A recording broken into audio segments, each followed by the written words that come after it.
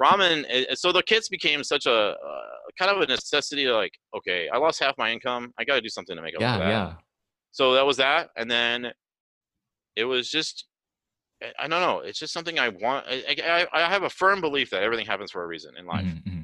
and it is exactly what I did at that time to make. Okay, wow, I want to do this. This is what I want to do. Like you go to work, you're like, oh, I don't want to prep this. I don't want to cut. Like I had to cut 4 salmons yesterday. I didn't want to do that, but then I was thinking about like, oh man, I want to go home and make noodles. I got more excited for it. I Yeah, started yeah. feeling that fire back a little bit, my motivation. And then I was like, okay, I'm gonna keep doing this. So Hey everybody, welcome back to the Way Ramen Podcast. In today's episode, I sit down with Ernie Watkins, a sushi chef from Central California who's right in the middle of his transition from making sushi to making ramen. I wanted to get Ernie on the show for a couple of reasons. One, he's just a really nice guy. I like talking to him. And two, the speed of which he's gone from making his first bowl of ramen to selling 100 ramen kits at a time is pretty remarkable. I think the two of us started making ramen at roughly around the same time, and I have yet to sell anything that I've made. So I really wanted to talk to him and learn the steps he took to securing his first locations for his pop-ups, to marketing his ramen kits during these stay-at-home orders, and all of these things. Ernie's a great guy. I really had fun talking to him, and I'm sure I'll have him back on the show soon. But anyways, without further ado, here is Ernie Watkins, aka Confucius Eats. Thanks so much for coming on the show. I appreciate it. thank you for having me. Yeah. So I guess could you start off by introducing yourself and kind of give a background of like how you got into ramen and all those things? Well, my name is Ernie Watkins. I go by Confucius Eats with a K on Instagram. It's just kind of a fun blog. I've always taken pictures of food. I've been a sushi chef or a chef for about 14 or 15 years now, and it kind of was accidental. I was in the Marines, having a hard time in my life. I ended up getting kicked out, and I ended up finding it was like I'm a little older. I'm 35, I'm about to be 36, old enough where they still posted classified jobs in the paper. So I found this ad that says sushi helper. So I was like, okay, that'd be really cool. So I went in. Actually, I went in and applied for a server, just thinking I could make some tip money. They called me back like a month later and said, hey, would you be interested in sushi? And I'm like, oh, sure. So I went in the interview, and they're, two nice, I think they were like Japanese, and one was Filipino. They were a family. And they said, oh, I think you do good at sushi because you're Asian. And I'm like, okay. Literally, that was the reason why I started. And, I didn't have any cooking experience besides making food at home for like Huh? family members. But I always wanted to be a chef as growing up. I remember my dad telling me, like, you always said you wanted to be a chef. And then in high school, he'd be like, can you make me a sandwich? I'm like, sure. And he'd be like, that's the best sandwich I've ever had. So I was like, oh, whatever. I don't want That's to hear cool, it. I don't. Dad. Yeah. So after I got the job doing sushi, and I went from like destroying hundreds of rolls, asking the same question. It's repetition. I think in any kind of culinary, you have that kind of grunt foot soldier time period where you kind of have to learn like the methods. And so I started really capturing that Japanese feel and the food. I started learning more about sushi, and then at the time I didn't know anything about ramen. I've Mhm. never had good ramen before. So basically my introduction to Japanese food was sushi. So it just kind of evolved from there, and it just every year I just started getting better and better and started learning new techniques. Just trying to master every facet, like sushi, rice, or just rice making, because Mhm. I don't know, making rice at home is a lot different than making rice at work, because I have a little rice cooker and I, for some reason, destroy it, but then at work I make like the perfect rice.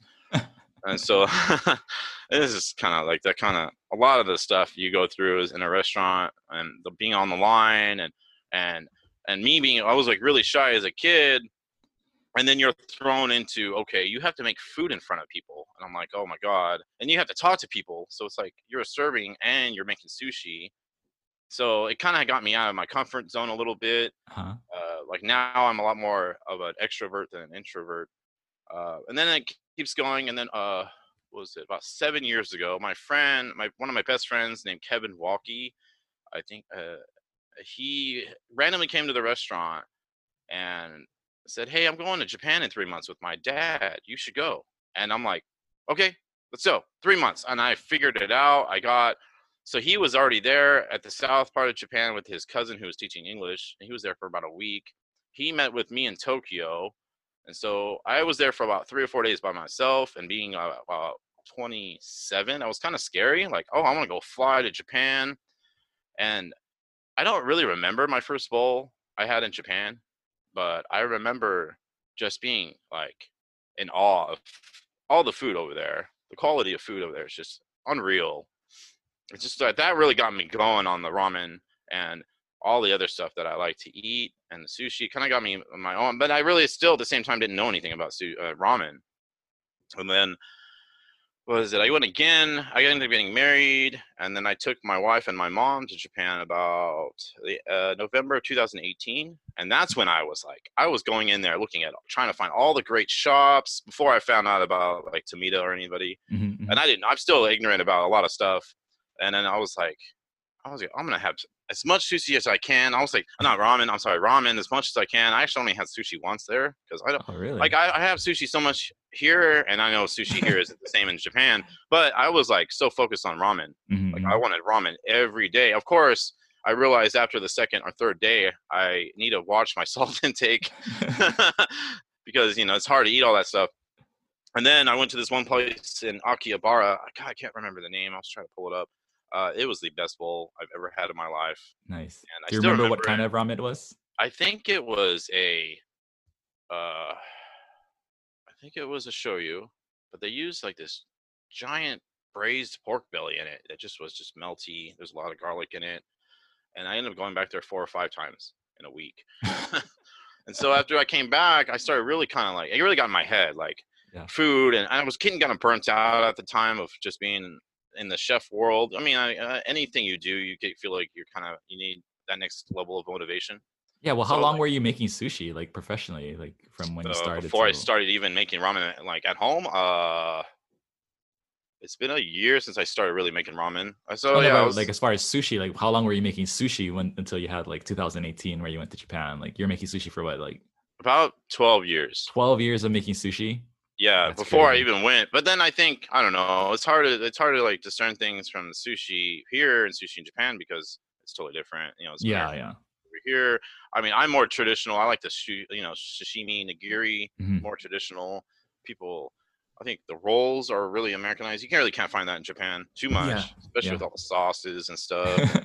So that's why I was like, I needed to take to the next level.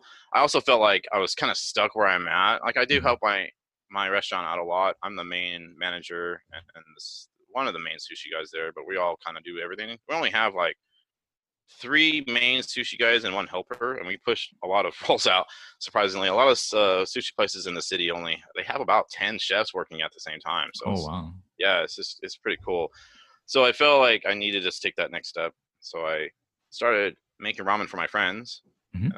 I would go see. I live in the central part of California, where I have to drive about an hour and a half to go to any Asian market or to get any good food, technically. So I started buying the noodles from Mitsuwa in San Jose. I started researching. I think that's when I started following you. So you were kind of like right there at the beginning with me. You didn't know that, but I was like, oh, I'm gonna start. Who was this? Like, I don't know how I found you. I think I found you on YouTube, and I just started watching your videos, and then I started referencing your stuff. Wow, that's kind of crazy because I'm still learning too. Like I'm still a very much so work in progress. So it's cool. Like that's kind of the feel of my YouTube channel that I wanted to get is like, hey, everybody just come learn as I'm learning with me. So I think that's kind of sounds like what you were doing, which is awesome because that was kind of like my intent the whole time. Yeah, and then you had it where like I think your first tare recipe, you even said it was like translated from a book. Mm-hmm. But I took that and I was like, okay, well I can do this twist on my own. So I started making my own tare. I started making my own broths.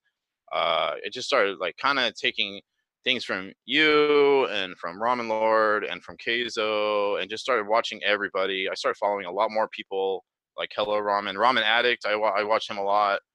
And I just started researching and then I don't know. It's like this whole monster took over me. I'm getting obsessed with it. I started, and it was like I couldn't stop thinking about it.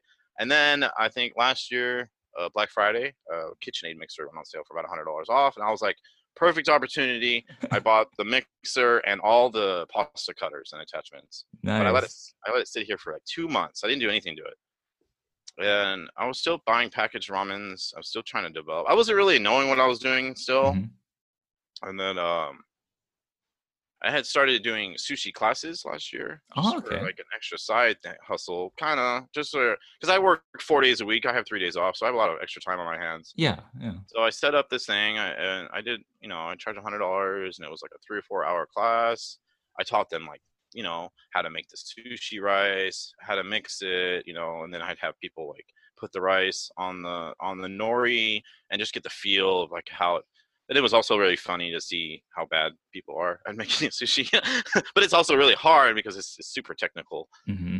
And then So how did those go? Like, how did those sushi classes go? Like, were they sold out every single time, or is it oh like, no, the first one I did was a lot of my friends and family, so that okay, okay. was that was pretty easy. Like I had maybe 20 people. So I did it in an appliance store randomly, but they had this really big kitchen, and it was they called it the KitchenAid kitchen actually. I So it see. was a big. You can actually see it on my posts on and with all the last pop-ups I did. That was Hmm. there. So Oh, I had this okay. yeah. So I had this nice little not filming area, but nice little like demonstration area, and then I started like I would pull out like the tuna, the salmon, things that I particularly like escalar or orno.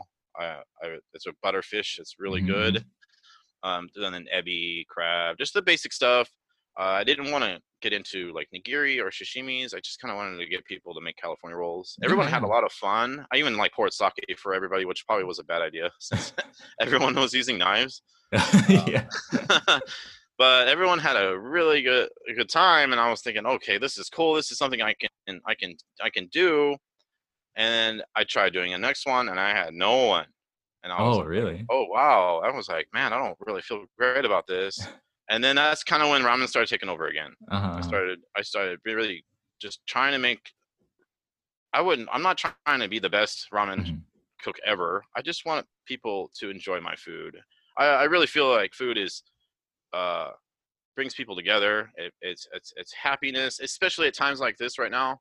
Yeah, We yeah. all need that good feeling of like I just want people to feel how I felt when I ate that bolo in Japan, Yeah, and yeah. euphoric, just happy, and I just want people and people have responded with me with my sushi that way. So I just want to transition that into ramen, and then I had I had I had canceled the sushi class after I had scheduled it, and I was like kind of disheartened. And so I was like, okay, how about I just make ramen? And I finally started making noodles, and Okay. that's the moment of like, you know, oh my god, this is it. When I first tried my handmade noodle and tasted it, I think I was just like jumping up and down. I was ecstatic. I was like, this is it, yes. And my wife's like looking at me like I'm crazy. And she tried it, and she's like, this is really good. And then actually your recipe was my Mhm. first recipe, the Oh, 500 nice. grams of bread flour. And then I had bought in that I'm not sure what that bottled one, that Yeah, bottled yeah, yeah, recipe, yeah. and then realized I wasn't getting that yellow color. I wasn't getting Uh-huh. that chemical reaction. So I started like looking at what you were doing with the baking soda. So I did that, and then I didn't like it. It was just like too much baking soda taste. Mhm, So then I was like, oh, I found potassium carbonate. So mhm, and then again, like I started doing chemistry stuff. You started doing ratios. You started mhm. experimenting, and it's like I've never done this before. I've never been a science guy, but Yeah. that's what it feels like sometimes with ramen. Mhm. It's like a chemistry experiment. Yeah, like I for me personally, like ramen has all of those things in it that leads to just like a hobby that you can do for a long time, or like there's always something new to learn, like the best hobbies are like that. I feel where there's always like another string you can pull on for a while and go down this rabbit hole for a while, then come back out and, oh, what is this, and then just spend like a few months just researching this one thing. So Yeah. cool, man. So like how did you how did that transition into like your first pop-up? Because I know that you did your first pop-up like a few months ago. Like how long was that first pop-up after you first started making ramen? Actually, I just got a note, story on my Instagram about a year ago, or maybe last week, was the first time I actually made ramen for my friends. Okay. And that, I honestly, like you say, you've said this many times to a lot of your guests. Your first bowl is garbage. And no, my friends loved it. All of my friends loved it, and I thought it was okay. I thought it was okay, but I also feel like that with all my ramen, so Uh-huh. I can't. I don't know. It's a perfectionist thing. So it was So about a year ago. You served your friends, but it wasn't like a pop-up thing. It was like a home dinner kind of get it was together like thing. about 15, 20 of my friends Oh at a house, wow. and I just made it. And I had bought the noodle. That's how I originally started. Was I started buying these noodles, and they're not Sun noodles. I don't know. They're from the Bay Area, but they're Mhm. really good. And Oh, it was okay. like a 4-pack, and it wasn't that expensive. So I was like, oh, I'm just gonna make all this. And my tares were garbage. I tried making a tare out of a dark mushroom soy sauce that just did not work. And so I made a shoyu ramen traditional with the pork belly and the ajitama, and so they loved it. And so I kind of let it sit for a while. I didn't do anything for about 4 or 5 months, Hmm. and I sometimes like I'm a bit of a procrastinator, hence the KitchenAid mixer sitting for 2 months.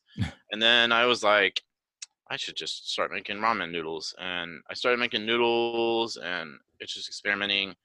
And so I got to the point of like, wow, I think I could probably do this for a side job. Yeah, yeah. And so I decided to call the people at the appliance store, and I said, hey, can I actually switch the sushi class to a ramen tasting? And she's like, sure, yeah. I'm like, okay. So I invited 20 people, all my friends and family. I was like, just come in and enjoy it. Let me know what you think. I have a few people that were in there that I highly respect. There's a chef named Chef Ty Bauer who actually let me do my pop up the other day. He was there, so like a lot of people that were there like really like want their opinion. Like my mom Hmm. was there, and my wife, and all my friends, and and then that's when I knew that my pork wasn't quite right. So a lot, I like it, what I was gonna do was skip all those steps, and I kept hearing your podcast. I don't know. It's very therapeutic, I think, to make ramen and listen to your podcast for some reason. It's very flowy. It feels nice because you're just sitting there, and I think I was listening to the one with Ramen Lord, and Uh-huh. you were saying like, don't just jump the gun and do a pop up, do a tasting first. And so Uh-huh. Uh-huh. sometimes I'm very impulsive, and I just want to get things done now. So I was like, okay, I'm gonna slow down.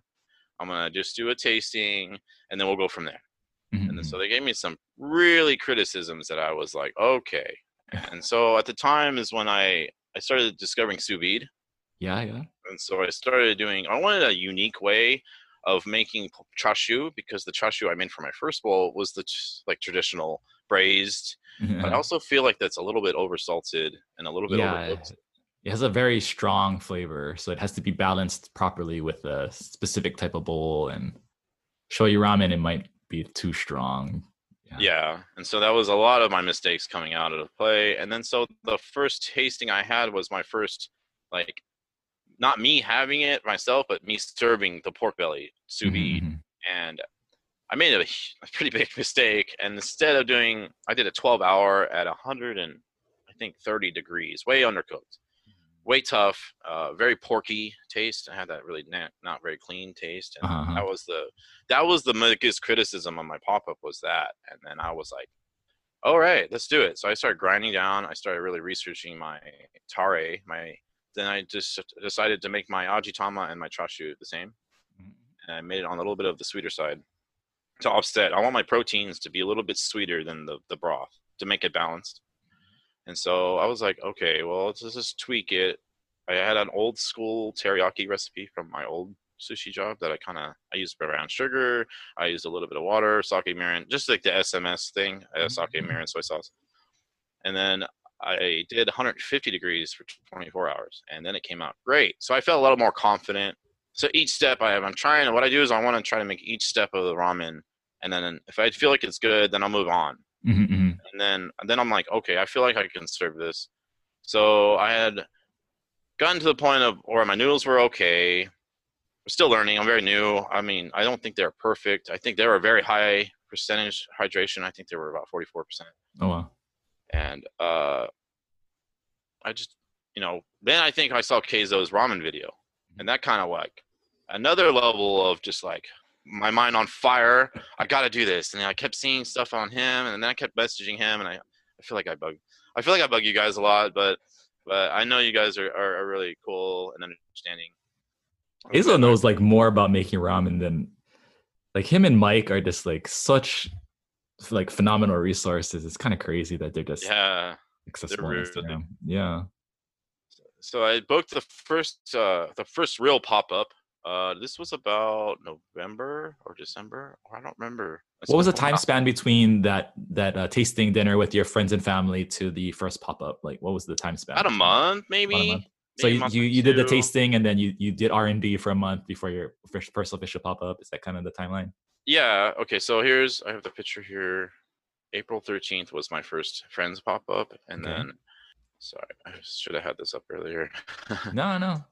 It's just I love it because it really seems like the total time from when you made your first bowl of ramen till your first pop up where you're like charging people was pretty quick. I feel like, compared to like a lot of people, but that's actually kind of how I am too, just inherently like shoot first, aim later kind of thing. And then I kind of like, I'll shoot and then I'll kind of like try to aim. Okay, well that ended up there, so I'm gonna try to go next this way. And I think that's a pretty cool way to just approach a lot of things, and you get a lot of things done really quick. But I don't know, like Yeah, so. yeah. So how did so it was about a month from your first tasting menu. You refined some things, then you did your first pop up. Like, how many people showed up to your first pop up? So I had three groups of 20. I think I did 60. So my first tasting was about 20 to 30, and then my first actual pop up and I sold tickets for, that was about 60. I feel like that number's wrong. 60, and then I would do 20 people per hour. Mhm. So I would have, and then that's about the much space I had inside the kitchen. I mean, I actually have about 24 people per hour. I had two groups. Yeah, I had 24 people of two groups, and then I had like a small group of my friends and family at the end. Mhm. So they would come in. So I kind of set it up like a restaurant mentality kind of thing, and catering. So everything that you do with food, like even if you do food trucks or if you go do a wedding, it all has the same premise.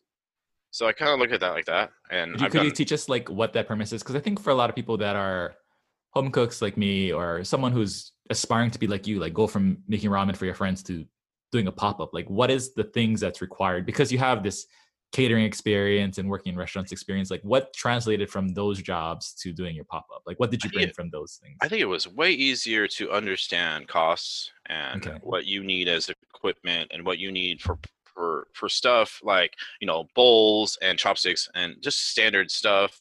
Um, what I did was I had every seat set up with a bowl, a napkin, not a bowl. I'm sorry. I had the napkin, the chopsticks, and the soup spoon, and then I gave them a nice clean wipe.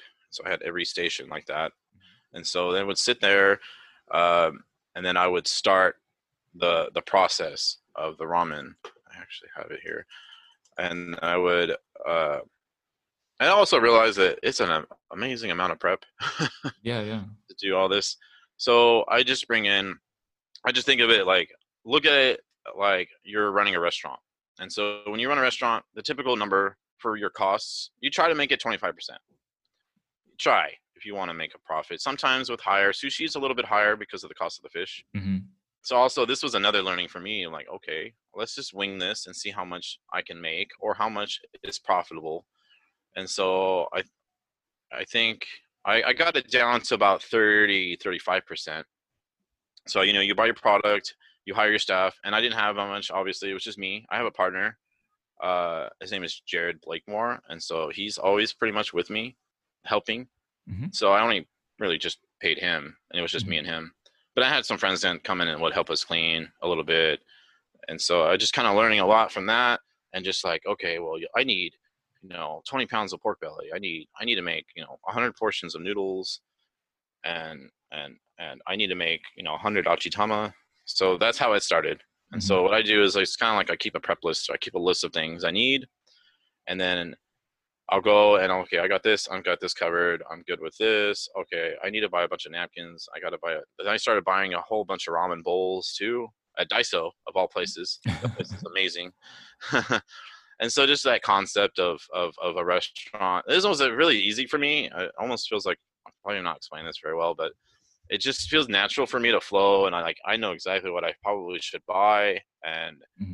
but now I'm to the point where I'm just trying to tightening up my costs, and I just, yeah, man, this is crazy.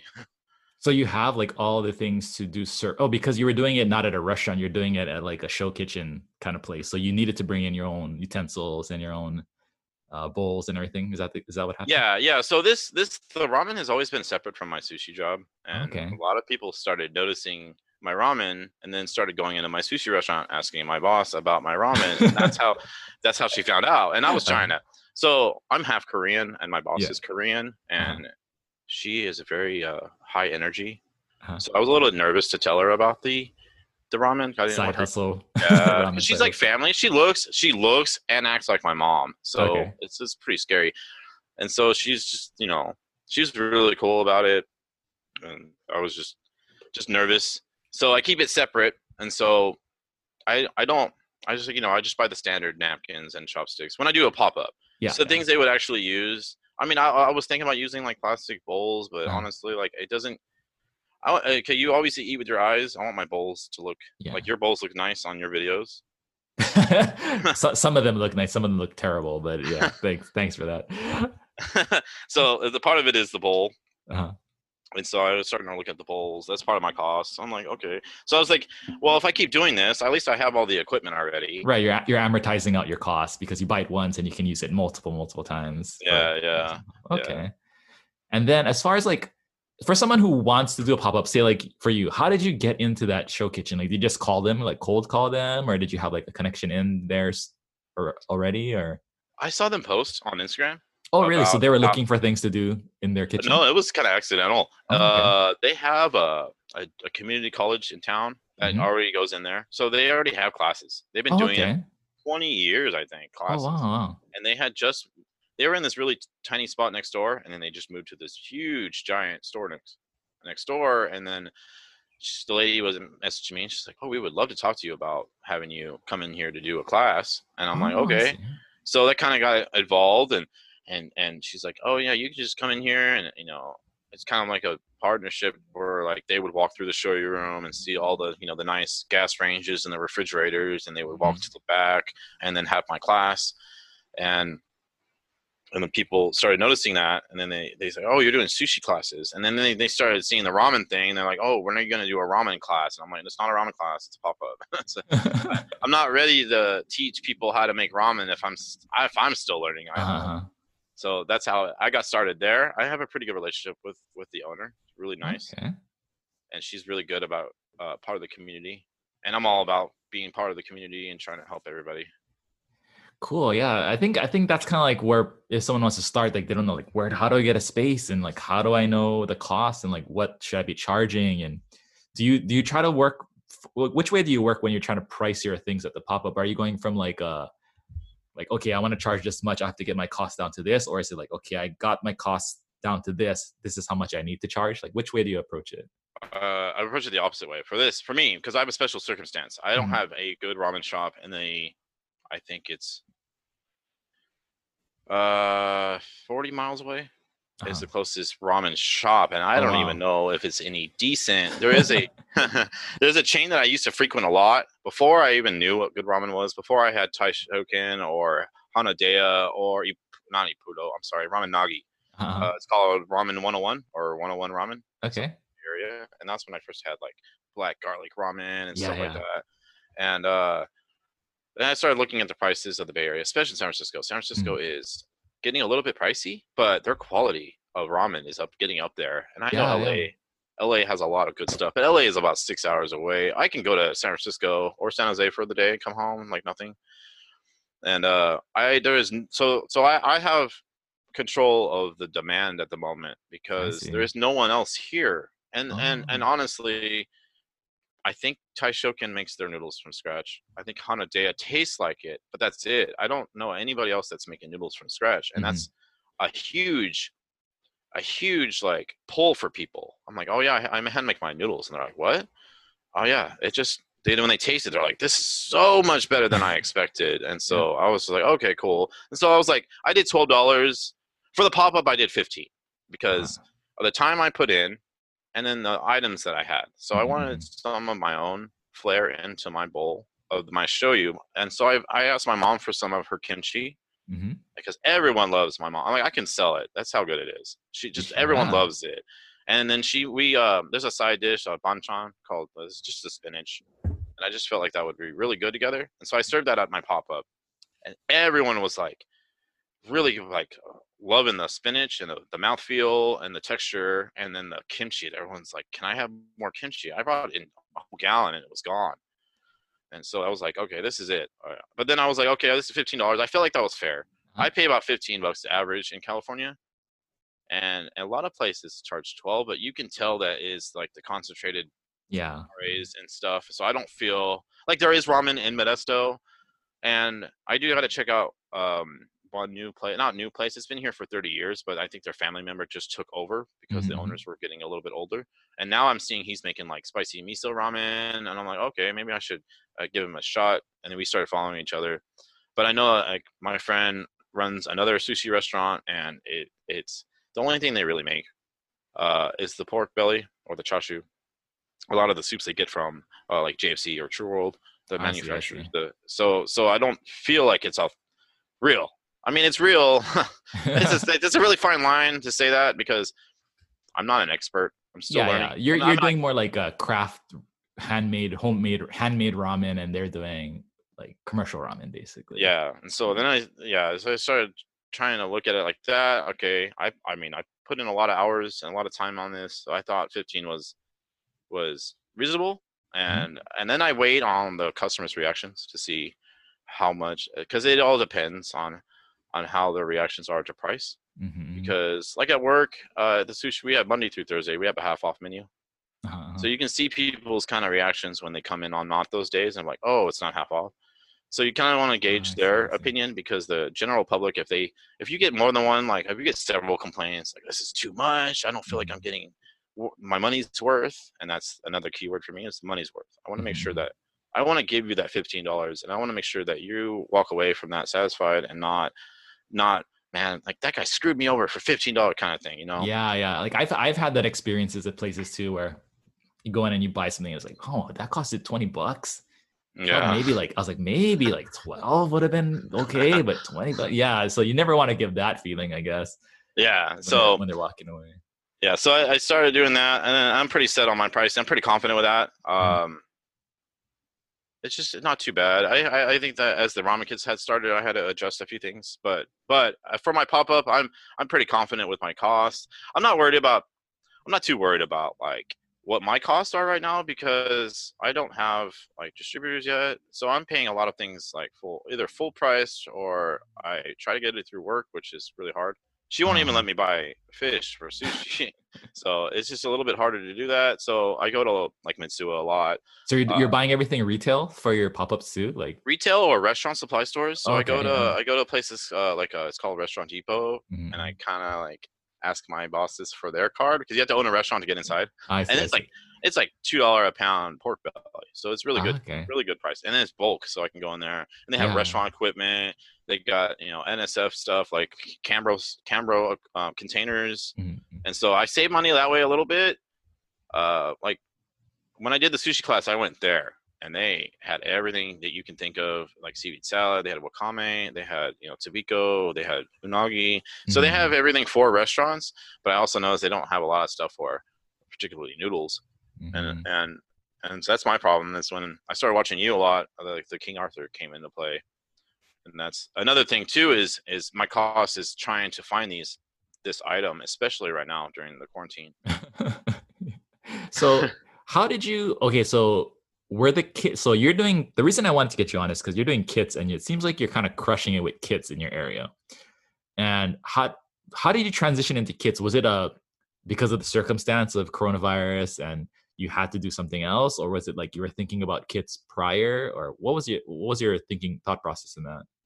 I had the idea. The idea was the seed was in my head before when I Mhm. started feeling like things were gonna go bad. This is the beginning of March. Yeah, yeah. I had already booked my second pop up at my friend's Ty Bowers restaurant, and I had sold out my not I was up there. It wasn't a 1 day thing, and so I had this plan, and then as I was getting really worried about a few weeks beforehand, and I was just kind of seeing how things are going, and then 2 weeks I was like, well, I have to buy supplies, and I'm risking it. I'm like, Uh, okay, screw it. I'm gonna go buy whatever. I ended up buying like $500 worth of stuff.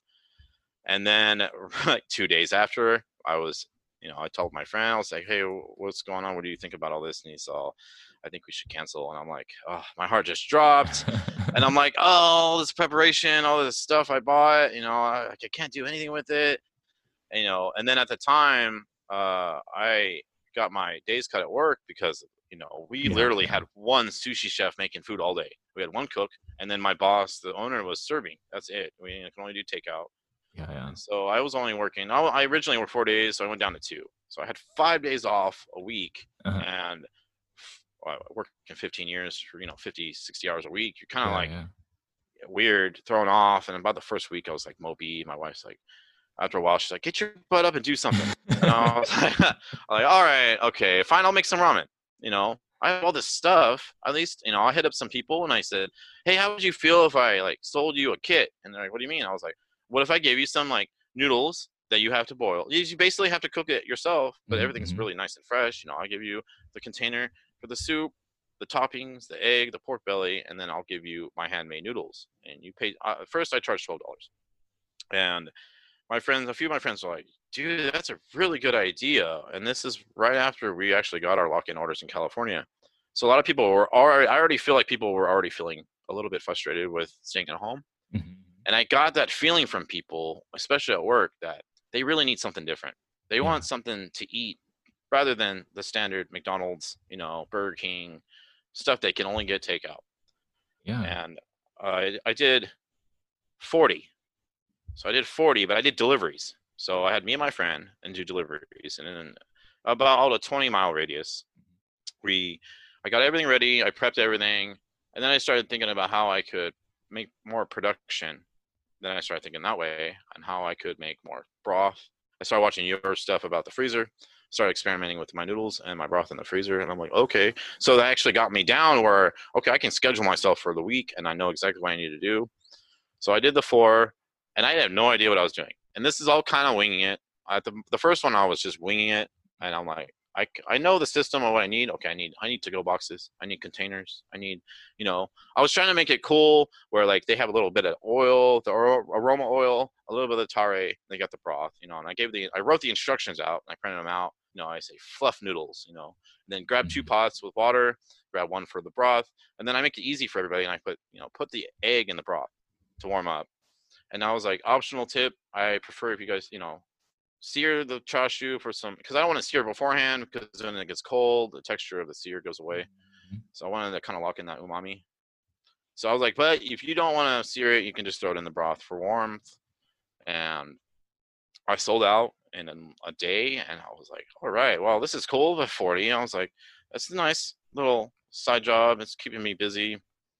And the delivery was okay. It was, just like Grubhub delivering. Wasn't very fun. And so I was like, oh, I still have a lot more. I had a lot of stewing hens. I had about 10 in the freezer. So I was Okay. like, oh, I have more for the next batch. So I had it down. I have my broth recipes down where I can just pull out exactly what I need, and I can make a broth. And my recipe usually yields about 2 gallons. And so I was like, okay, the second time. So let's book it a second time, and I posted it, and instantly got 30 people hitting me up, and I'm like, oh my god, this is crazy. Like I'm not expecting this. And then it just kept going more and more and more, and I'm like, okay, I gotta stop at 80. Because I felt at the time I was like, this is too much. I can't handle And it's this. just yourself, right? Like you're doing everything yourself. I'm doing most of it myself. My Uh, friend Jared's helping me with like okay, okay. at that time, the second pop up, I actually went to his house and set up his kitchen where I used his dining room table as the noodle maker machine. So Hmm. just to kept my KitchenAid, and I taught him everything how to do it, and he was getting down. So he actually helped a lot with that batch. He helped me a lot with this batch. I did all of the broths, all of the tares, all of the oils. I did everything but like the prepping, the green onions, little cut stuff. I had him do it too, and so it's just staying at home. It's like basically I felt like I was working from home with Yeah, all yeah, this yeah. stuff. And so I was like, okay, the second time sold out in a day. And I'm like, oh my God, this is okay. I guess this is something. I got something finally. this is much better than the sushi classes. And I get a couple Yeah. questions from people like, are you still going to do the sushi classes? And I'm like, well, I obviously can't do that right now. So ramen. So the kits became such a kind of a necessity. Like, okay, I lost half my income. I got to do something to make up for Yeah, that. yeah. So that was that. And then it was just, I don't know. It's just something I want. I have a firm belief that everything happens for a reason in life. Mm-hmm. And it is exactly what I did at that time to make, okay, wow, I want to do this. This is what I want to do. Like, you go to work, you're like, oh, I don't want to prep this. I don't want to cut. Like, I had to cut 4 salmons yesterday. I didn't want to do that. But then I was thinking about, like, oh, man, I'm going to go home and make noodles. I got more excited for it. I Yeah, started yeah. feeling that fire back a little bit, my motivation. Then I was like, okay, I'm going to keep doing this. So last week I posted again, and I was expecting like 120. I'm like, okay, I'm gonna do a miso. I'm gonna do a shoyu, and I'm trying to do a new flavor every event, which Mm-hmm. is a little bit of pressure on myself because I did the python on the second event, Yeah. thinking, oh, I'm gonna make a python. I don't know how to make a python, but maybe if I'm, I was like, maybe if I make this python, maybe it'll make it easier to make a tonkatsu because everyone is waiting for my tonkatsu. But Yes, that's interesting because you've only like a lot of your ramen that you're selling is shoyu ramen, it seems like on your Instagram at least. Mhm. And Yeah. usually don't think about shoyu ramen as like a hot seller in, kind of rural America. You just think of like the tonkotsu ramens and things, but people love it. Like it seems like people really like what you're doing with the shoyu Oh ramen. yeah, So yeah. I honestly, hearing you guys talk, hearing Ramen Lord talk, and I agree about the tonkatsu in America. I Mhm. don't. It used to be my favorite flavor, the uh-huh. tonkatsu, the epiphany of ramen. Uh-huh. The king. And then I started like, man, when I went to Japan, I had shoyu, I had shio, I had tantan men, Yeah, yeah. and I'm like, wow, okay, maybe tonkatsu isn't the greatest. And I'm not saying it's bad. I love Yeah. tonkatsu, but I also Tastes good. feel, yeah, yeah. I also feel, no, also because I'm getting a little older, it doesn't make me feel great Yeah, yeah. I'm either. actually older than you, so I feel the same way. Yeah, it tastes like you don't recover as fast. And I show you, I feel fine. Yeah. Tonkatsu, I feel like sluggish, and that's probably Yeah. why I felt in Japan for like half the time because I ate a lot of tonkatsus. Yeah, when I make tonkotsu on the channel, it's always like thin. And I think people think it's a mistake, but it's like I just don't want it super thick because I have a kid, I gotta do stuff after this, like at night. So but yeah, I really I feel the same way where I've shifted to shoyu ramen too. But in Hawaii, I'm in a kind of unique place because people here are used to eating chintan, clear soups, and shoyu ramen and shio ramen.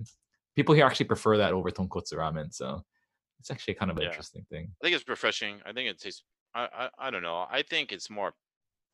Oh, I don't know if it's pure flavor. Mm, Shoyu would be more of like a pure ramen flavor, and then mm. tonkatsu is I would think like the ultimate, flavor pack, flavor. So it's like I guess it's just balance, and that's a huge. I love balance. I like it. Try it, and then show you the balance with mine, and then I started to make the python, and I'm like, it's convenient for me because a lot of my python, my chinton, and my miso are all basically the same recipe. Obviously, you take that next step with the python and boil it, but my meat. And so it's easier for me to do the pop-up because I generalize my recipes, and Mm, I don't want to keep it as a recipe because like Keizo says, you should feel the ramen, you should mm. taste it. And so I make a general recipe with my chinton, and I keep it the same, but then I try to do a few other things to it every time to make it unique. Honestly, like it's kind of interesting because when I had the first episode of the podcast, I flew to Oahu and I met up with Mark, Ramen Culture, and I told him it's like, I think what would be really cool would be to do something like kits or something like that, like where people take home ramen and they cook it at home, like fresh ingredients and stuff. And he's like, oh, this company Ramen Hero does that already. Like, but they're what they're doing is more like Blue Apron, where they're shipping you a box, you unpack everything that's frozen and you kind of heat it up together. Like what you guys are doing now, like you and Eric and Menu Hosaki and like this is what I wanted to do when I first started doing the podcast and thing. That was my original idea. So it's pretty cool to see like, oh, it's kind of working. Like it seems to be working. And what do you think it's going to be like after coronavirus kind of like fit gets better and the situation gets better, people can kind of go back to restaurants? Do you think these kit things are still going to be something that people are interested in, or is it going to go right back to like, oh, everybody's going to go eat at restaurants? Because I can see now, like if you're at home all the time and you can get takeout from a certain few places, or you're cooking at home, but nobody really knows how to make ramen, and so it's kind of like a unique experience to make ramen at home, and to eat it to be able to eat it now. But do you think it's still going to be a thing that's viable after coronavirus?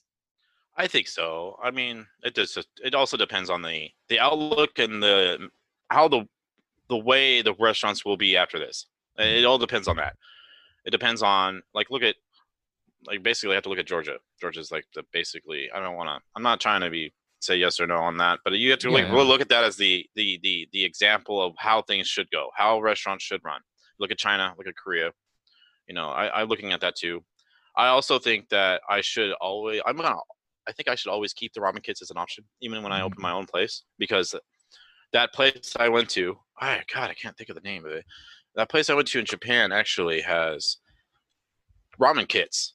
yeah. So, It's a thing. Like so my friend in Japan was sending me, like when I told him the idea, he's like, "Oh, that's the shop that I go to sells kits too," and he sent me a link. You can like order the kits online, and it's like frozen soup and like some other things, and so yeah, man, like so it was just the broth, the tare, and then the noodles. And so I was like, tourists, I'm gonna buy a four. and so I wanted that flavor, and I was looking at it, and it stayed pretty well on the flight back. Then I oh, started nice. looking at other places too, like what you're saying. They're like pretty much providing you a frozen meal. But then again, I was like, it doesn't give you that feeling of making ramen.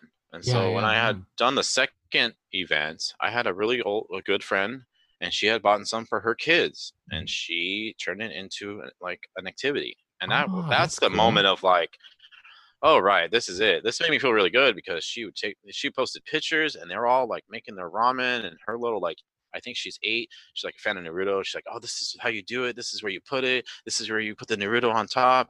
And so I was like, whoa, that's really cool. Okay, kids are getting into it.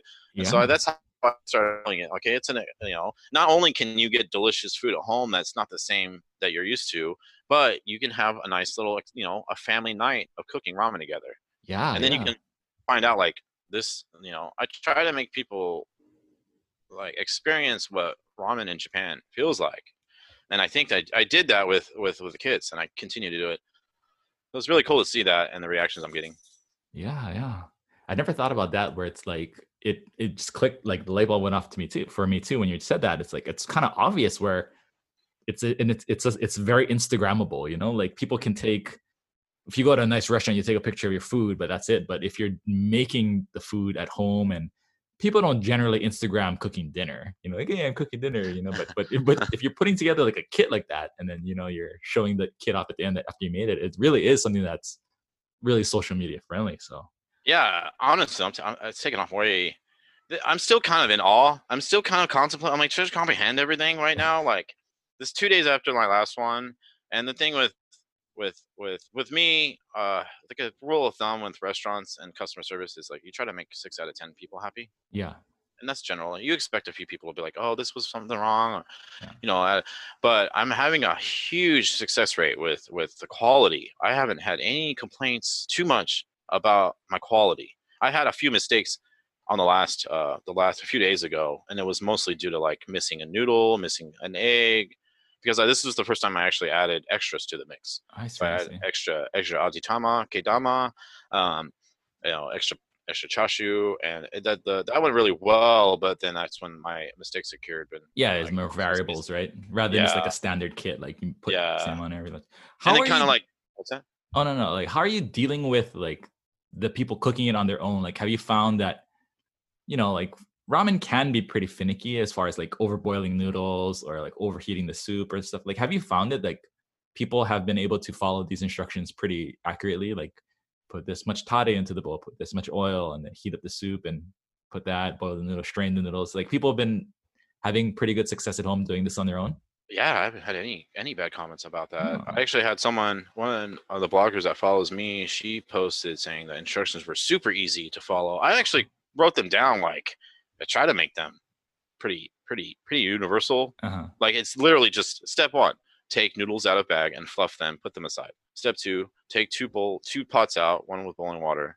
But then the first two kits I did, I actually um, could put containers on everything, oil, tare. And then I realized my friend was like, "You're using way too much plastic." And I'm like, "All right, Oh, let you me had have like a individual serving size for each tare. for each Yeah, bowl. Tare, each oil, Naruto, Yeah, Negi, all that. I'm like, man, this is kind of a pain. yeah. And then I started kind of dialing down. I wanted a more simpler toppings. I wanted just the bean sprouts, the green onions. Then always, I feel like ramen always has to have Naruto, no matter what. Any kind of Naruto or a fish cake. I feel like that's Mm-hmm. just.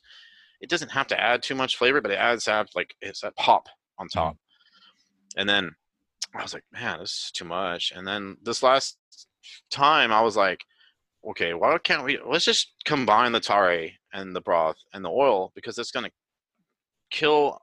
It's gonna take off an instruction step, and it's gonna cut down on waste, and it's gonna cause a little bit less confusion, I think, because people don't really know what's the oil for, or Yeah, what's yeah. this, and it's hard for me to like not explain it. If I'm at a restaurant, I can sit there and explain, how Yeah, and like I could see how people would be like, oh, I don't want to put any extra oil into my soup, and they just leave it out, and then the final product is not as good as if they were to just have added it in. So yeah, I noticed that like when people have bought in kits and for their kids, they usually just leave it just noodles and meat. It's very yeah, yeah. simple.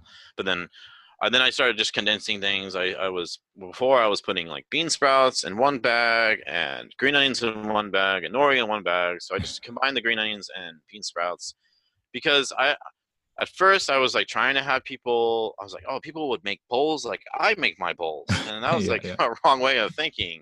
And then I'm like, okay, well, I don't mind if I put all of this, the green onions and the bean sprouts in one bag. And then the pictures I've been getting look really good, actually. So I'm surprised everyone's really happy. This last time I included a vegan ramen because my friend who owns the restaurant he does a lot of vegan Hmm. items. And he actually made the broth while we were packing everything, so he had a really good reduction of vegetables and added some nutritional yeast and some of my miso, and so it was really good, really surprising. Oh, cool. Yeah, so would you say like these ramen kits, um, like so say coronavirus gets better, kind of goes back to normal, people are going out to eating restaurants and stuff again. Do you think what you're doing now can be like a viable business or do you think someone can just do ramen kits, or do you think they'll need to go back to doing like sit down restaurants and then offering kits on the side? Honestly, I think it has to be the latter. It has to Okay. be. People want to sit down and eat. Mm-hmm. People miss it. It sucks because I'm used to having people sit in front of me at the sushi bar, but I Yeah, see yeah. people at the door picking up food, and you can just, I have multiple comments a day. Man, I can't wait to come back here and eat. Just to hang out. It's just a feeling. I honestly, in my opinion, as a chef, I really don't like Postmates or Grubhub or DoorDash because it takes away from the quality. It takes away from the restaurant. You know, Experience. yeah, and then the demand for their commission is just ridiculously unreal. It's just unrealistic to sustain that way. Mm-hmm. But the ramen kits itself, I mean, honestly, it's easier in the fact that I don't have to stress about timing my timer with my noodles and straining them correctly and making sure that I'm pouring them in right. That's a little bit. That's an added stress when I do the pop up. Uh-huh. It's a stress to do the kits, but I don't have that added just tension for it because it's like, okay, I'm cool. I can just pack this up. I'm good. So I might, I know a few chefs in the area that actually started selling meal kits to local grocery stores. I mean, I'm gonna keep every option open and That's seeing. a cool idea too. Yeah. Yeah. So I want to keep doing. I want to keep sustaining what I'm doing, and also it's gotten to the point where I might have to cut down my hours or quit my job eventually if I want to keep this going. So how would you recommend someone market their kits or their pop-ups when eventually we can do pop-ups again? Like I know that you said that you just hit up your friends. Do you think that's a great strategy of like just hitting up your close friends, getting a group of your close friends together and then letting that spread organically? Or how did you go about doing it? And what would you recommend for I people that want to recommend do this?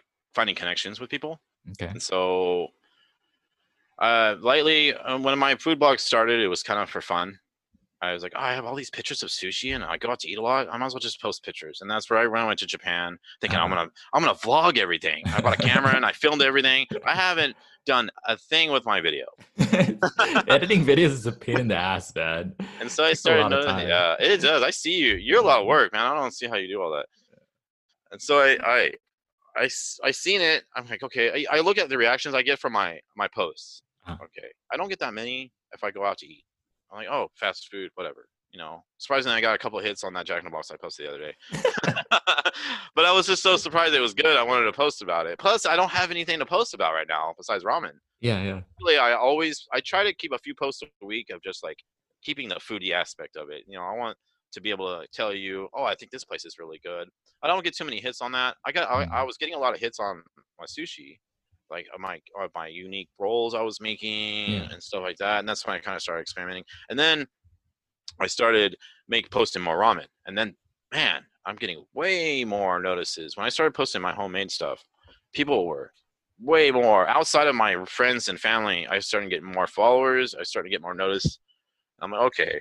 And I already have really good connection with a lot of restaurant owners and managers and chefs in general in the area. And I'm always trying to collaborate with people. I collaborated with, I met her. She makes waffles. And she is at a farmer's market. So I met her. And I think that's when this is before the tasting too. And I made we did a collaboration on a mango sticky rice waffle. So then I started, connection with that. And it's just kind of, the chef that I had the pop-up at the other day, he's actually been on Diners and Drive-Ins and Dives. So he's actually very well known. His name, I'll give him a shout out later and give him his Instagram handle. But that gave him a lot of notoriety. And I noticed that when the big places in the area were blasting me, I got a lot of outside people jump up. I went from like 700 followers to about 1,200 in about a month or so. And I'm like, oh my God, this is a lot. For me, that's a lot, I think. Yeah. I feel like a lot of people who are doing ramen at home want to transition to pop-ups and doing things like they're either like afraid to ask or they're afraid to approach these people because maybe they're just like home cooks and stuff. Like how do you recommend they approach these kind of people? You gotta go in there and hit them up on Instagram or go talk to them in person and don't get disheartened if they say no. And that was the hardest thing for me setting up before I found the appliance store. I think that's probably why I took a few months off from my first with my friends, because I didn't have anywhere. My boss, it would have been perfect to do it at the sushi restaurant. Yeah. But she's like an old school Korean mentality, so she didn't want to do that. She didn't want to get mixed up, and I understood. And then I was like, man, okay. So I started doing it at the appliance store, but I didn't think it was sustainable. People can come in here and look around and eat, but I can only do about 60 people, and ideally, because they usually have 2-part classes, and I only have like 4-hour window. I see. So I'm like, okay, I need to start thinking about this. So I randomly hit up Chef Ty Bauer, and he's been a good friend. He was eating my sushi before he opened his first restaurant. He has 3 restaurants right now. He's been open for about 10 years. Wow. So I had known him for a while. So I randomly texted him. I'm like, hey, you know where I can do a pop-up? I'm like, I'm really looking for a place. And he's like, yeah, my place downtown, Sunday, Monday, and Tuesdays. And I was like, oh my God, dude, are you serious? So that's how it started. And I was like, yes. It really is just like getting lucky and finding your spot in the door, because if I didn't have the access of where I have now, I wouldn't be I would probably be doing delivery ramen kits, but it wouldn't be doing pop-ups, and it wouldn't be sustainable. Yeah. I feel like maybe it's for you, it's like not as a stretch to like ask these chefs like, hey, do you know where I can get a pop-up? But if like you're just like a nobody, maybe it might be a little harder. So I'm just trying to figure out ways that people like me, I don't have any connections to restaurants or anything. If I were to ever try to do a pop-up in the future, I would have to figure out how to get connected to these chefs and to these places. But yeah, you have a really easy way though. You have your YouTube channel. That's right there. Because people see that you're doing, okay, this guy knows what he's doing. So I think that you have a little bit easier access than someone who's just maybe posting a few pictures on Instagram or doing it at their house. And honestly, I take inspiration from Gary Vaynerchuk, Gary V. Yeah, dude, Gary V has been like, I've been following Gary for like 12 years. Like he helped me start my first business. Like I have email exchanges with him for my first business. Yeah. He won't talk to me. I'm joking. He's super busy now. Like when I was messaging and emailing him, he was still running the wine store. And so I was emailing him at Gary@winelibrary.com, and he emailed me back, and I just asked him like dumbass questions. Like, how do I do that? Well, I don't know how to handle this person on my forum. And he like banned them. He just like, but he would answer like every single email at the time. And so I took inspiration. Yeah, he's been a really good inspiration. Oh yeah, yeah. So I take it like a lot of stuff he says, and there's a big thing that he says. He says just message as many people as you can Yeah, on Instagram. So I yeah, have that mentality, and that's kind of the mentality I had when I first sent you a message. I didn't yeah, yeah. think so. Honestly, like, it's just when you see someone online, it's kind of uh, intimidating. Like, oh, I'm gonna Mhm. message this person, but it's just through a screen or through your phone. Oh my god, they messaged me back. Like it's just different when it's online. I always, I'm always feeling like I'm bugging Ramen Lord or Queso or you, but I know that you guys are really cool about that kind of stuff, and it's all about the community too, because like I can learn from you, you can learn from me, kind of thing. And so honestly, to I just want to be part of the community, and it doesn't have to be ramen. It just has to be food. Like I'm Mm. gonna set up a collaboration with a couple in the Bay Area. They do sushi videos. So I was like, Oh, hey, how about cool. I come by? Let's do a collaboration. I'll just like come by and teach you guys some sushi. So after the quarantine's over, we're gonna plan that. Awesome, So man. Yeah, I uh, feel like that's a really great way to approach things. Like, I'm the same way as you, probably because we both got inspiration from Gary. Whereas, like, I don't care. Like, I'll just hit up people randomly all the time, and I don't care if they say no, or I don't even think about it. I don't think about what other people think very much, too much. I just try to help and be helpful, and if it can be helpful, and if I can start a conversation, that's cool. But I mean, I think that's some pretty good advice for anybody who's trying to like get in the door. Just don't be afraid to approach these people because they're all humans, and you know. yeah, and at the end of the day, you have nothing to lose but not asking. I Yeah, mean, not yeah, asking. I mean, honestly, I wouldn't be where I'm at for not asking, for not trying, and I think that could really convey to everyone out there right now, yeah, especially yeah. yeah. Just ask. Cool, man. All right, let's get into some listener questions here. All right. All righty. So, the first two questions are from Chila Quila. And he asks, what are some good jams to listen to? Trying not to soup boil in silence. Okay, so that actually is a really good question. Is because I am a firm believer of what you put in the food conveys to the food energy, good vibes. So I tend to I started humming like Emeril Lagasse at work. I started okay, being stupid. No one can hear me though. So like when I'm in the flow, I started started doing my sushi thing. I started doing that. Okay, cool. And I'm the kind of person I can't work silent. I have to have some kind of audio Uh-huh. get me going, or I'm just gonna get stuck in a spot. And so with the music wise, I have a tendency to listen to the same stuff all the time. And let me pull up my Spotify real quick. So I listen to a lot of stuff. A lot of stuff lately has been inspiration from the show called Letterkenny, which is a Okay. really funny show, a Canadian show, and they put some really good music on there. So I try to do like some good flowy electronic music or some cool casual rock. But I want to feel good when I'm making the noodles, and I think that's a huge factor I of think so too. all. I think you can feel the person's energy. And I think even the last guest, Ramen Kalnashi, talked about that too. It's like that's the most important thing to put in. It's like your feelings into your cooking. Mhm. So And that could be, I mean, again, that cannot just have to be positive. I mean, mhm. I've noticed that, like, you know, there would be days I go into the sushi job kind of like not feeling great. I'm having kind of a negative spectrum, and then I would be rocking out my food. So so there's just kind of in between. I don't like to stay in the negative zone too much, but Huh. like I've noticed with my ramen, I'm kind of like a little dancing a little bit, making noodles. Kind of weird is because when I do like KitchenAid, when I'm doing the noodles and I'm kind of flowing, and so the music is kind of going like this too, and so I started my motions. I'll be like, grabbing the sheet, putting the sheet in, kind of, and it's weird. I flow a lot when I do stuff. Cool, cool.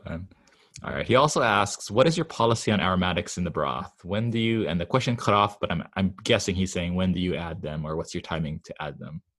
It depends on what flavor I'm doing and the kind of people I'm doing it for. I noticed the first few aroma oils I made were heavily on Nobushi. So I did a Nobushi garlic and green onion oil. Mhm. And I found this really good, and I'm really particular about texture and color. And so I found this olive oil canola oil blend that I think is just nice and golden, has a little bit of viscosity to it. But knowing like letting it sit for a while, the nobunashi kind of tends to get intense. So I kind of decided to do a standard garlic and green onion aroma oil, especially when I want to do stuff with vegan ramen. I try to generalize all of my sauces and taris. And as far as like adding them into the soup, when you're adding like any kind of aromatics into the soup, or do you have timings on that as well? Timings is more of a temperature. I kind of raise the heat a little bit to get that initial burn of the water when you throw in the green onions. I try to lower it a little bit, and I stir and watch constantly. If I notice if you I don't know if you've noticed this, but if you overcook the garlic, it gets super bitter. Yeah. And I try not to use that as a topping because it just, I know that you either overdo it with the garlic, so you kind of have to time it. So I noticed the garlic, it burns faster than the green onions sometimes, especially on how small you chop the garlic. And so I try to time it, or I throw in the green onions and wait for that sizzle to die down a little bit. Then I'll throw in the garlic and then wait for that sizzle to die down. And then I lower the heat for about 45 minutes. Cool, man. All right. So Pantry Poppy asks, what are the logistics in pivoting to home kits? Is there anything easier or harder about kits? I think so part of easy is that I have my recipes down of my chintons. So I do 8 quarts of water. I do about, it depends on the size of the chickens. I do 3 or 4 chickens. And I keep it generally the same. I taste it, make sure they're balanced. But I have I prep everything. So I have packs of nobunashi already in the freezer. So one pack is one broth, one portion. So it seems like it streamlines a lot easier when I'm like, okay, I can do, I did 14 gallons last week. And then I decided, I was like, oh, I'm going to do 4 gallons a day. And that made it a lot easier and streamlining. But the problem is I'm running out of space. I need to buy another fridge or eventually start renting out commercial space out. Oh, cool. And as far as like anything that's like a lot harder than doing a pop-up kits compared to pop-ups? Nothing. Harder between the two? Yeah. Like comparing kits and pop-ups, like what's harder about doing kits than pop-ups? Oh man, I don't know. The kits, it's just trying to accumulate all the stuff to have and pack everything and bag everything and ready to go for people. That's a little bit of a challenge. And then on the opposite spectrum, when you're actually doing pop-ups, you have that same kind of stress. I mean, you work in a restaurant, you understand, but then you have that same stress of being on the line of like making the noodles good, making sure your guy is doing your toppings right. And so like same thing at the other day, I had brought in 2 guys to help me out, and they'd never done this before. So I was trying to tell them how to do it. It was a little bit hard. So I had a few missing items from my boxes because I was trying to keep everything unified and okay, you all get noodles, and then they all get pork belly, and then they all get eggs, and then there's a couple mixed up, but that's okay. It's just natural.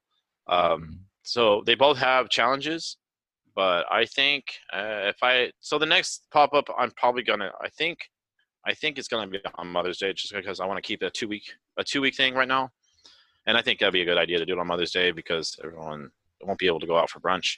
So, but I'm not going to do any deliveries this time. I think that's what kind of messed me up was this last one. I out of 55 orders, I had about 10 deliveries, and we were so busy with the pickups that we didn't even get a chance to leave for the deliveries until the end. Until it was really late. Yeah, so a lot of people were like a little upset they had to wait too long. So it's just kind of like learning and going and adjusting yourself. That's cool, man. Like I really like that kind of like learning on the job kind of thing, because speed is, you watch Gary Vaynerchuk. Speed is a factor that you can't like downplay. Like the speed of like, not speed of like making the thing, but speed of progress and like iterating on the previous version of what you had and then building and improving, and that speed of iteration is super important. So I think it's cool. All right. And he says, is there any particular bowl that's better suited for a kit? Like particular style of ramen? Honestly, I honestly no. I think everything's pretty good. The Python, and I don't know, Python, tonkatsu, very similar texture wise. So I wanted to experiment on that and how like the texture of the Python would freeze and how the texture of the shoyu would freeze.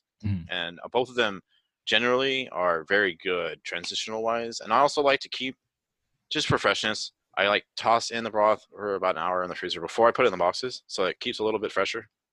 And then the noodles, I keep everything either in the fridge. I haven't done any freezer stuff, but I try to unify everything. And so, but I really do feel like shoyu and miso are a pretty good rounder. Miso kind of settles on the bottom a little bit, Mhm. and that's why I know in the instructions I make sure that you stir in right, because it settles. But it seems to have done well with the freezing. Nama Japan TV asks, is there any type of lost flavor or downsides of the kits, just in terms of flavor, when compared to a restaurant or serving it at a pop-up? Well, yeah, I don't feel like it's 100% like getting a hot piping bowl in my sit down pop up or a restaurant. Um, but I also have tested it enough where I feel like the quality is still up there. I don't feel like it's to the point. If I feel like it's not quality enough, I won't serve it. Like with fish too, just like sushi. Like if I feel like it has a slight tinge and I feel kind of weird, I don't want to Yeah. serve it. Yeah. So if that's kind of why I'm like, I think when I first did the kits, I used a lot of chicken feet, Mhm. and then I noticed the gelatin kind of froze kind of weird. And so then I noticed that I didn't use chicken feet for the last one, but obviously like I can tell the flavor is not the same, but it's still up there. So I noticed the gelatin actually affects the freezing process. For me, I don't know if it helps anybody else. But I'm trying. Like I have I have a shinton in the freezer that's been in there for about a month, and then I test things. I might make sure. No, I don't want to over freeze it. I don't want freezer burn. The air in the Yeah. package also has a lot to do with freezer burn. Sung Seafoods asks, any tips for making ramen kits? It's just finding nice containers, packing everything up, and kind of unifying everything. I have these 16-ounce containers. I use all my broths. It's really just a lot of packing, a lot of tedious stuff. Like Sunday, I had one guy for about an hour just wrapping all pork belly. I had one guy wrapping nori. I had my other friend cutting Naruto. I was doing all the pork belly and all the green onions. So it's a lot of, I don't know. I don't feel like it's as repetitious at a pop-up, but it's super repetitious and kind of a little bit mundane. And using the same rotation for 2 hours. So that's probably the huge difference between the kits and the pop-up. I see. So probably just need getting help because of the mundane nature of making kits. Maybe getting help is kind of like a good thing. Definitely. I had total, including myself, I had 4 people. And so it was a pretty good. I think one more might be good, but we'll see. I'm going to see how my numbers are for the next one. That's so cool, man. I'm so proud of you. All right. Thank you, the man. last question is, I think this is your friend. another old Yeah. Another old soul asks, making sushi has often been described as meditative. Do you find yourself feeling the same flow while making ramen that you feel when you're prepping sushi? I feel more meditative making ramen than sushi. And Why it is that? depends too. I don't know. It's like that. Just the motions and doing the stuff and like, making noodles. I honestly think their noodles is a huge therapy thing for me. I feel way better like just making noodles. But then you have that, like trying to get everything portioned, packaged. But there's just the process of actually making the noodles and listening to the music, and you just want that. You just want to feel good when you're doing it and flowing. Um, I do notice when I'm making the noodles, I'm very meditative. When I'm sitting there looking at my stock, making sure I'm cleaning the top off. And sometimes I just stand there. I have a weird thing. I just stand there and watch for like an hour. And I I'm do like, that too. and it's a weird, like you don't want to leave, especially with a python. Oh my God, you walk away for 5 minutes and it's like, oh shit, I need more water. Yeah. Cool. All right. That's all the questions that I got. Can you just tell people where they can find you online, and if some of your friends are listening, when the next kits are coming out, the drops for that? I haven't set the next kit yet. I'm planning on. I gotta talk to my friend later. I'm trying to see if I can do it on the 10th of May. So every 2 weeks, I'm trying to keep it consistent. You all can find me on Instagram at Confucius Eats with a K, KonfuciusEats. I know it's a little bit weird. I want to be different than the CON, Confucius. You can also find me on Facebook on the same name, but underscore in between. You can also find me under Facebook under Ernie Watkins. Then I can, you can't find my Instagram, then you can send me a message and I'll send you the link. Also, a big shout out to Chef Ty Bauer, who's helped me a lot. Damon from at Camp 4 Wine, and my really good friend Jared Blakemore, and of course you and everyone else in the ramen community too. I gotta thank everybody. All right, man. Well, wishing you nothing but the best with your kids and with your pop-ups, and hopefully get your own ramen shop eventually. Thank you very much, man. Thank you for having me. I appreciate it.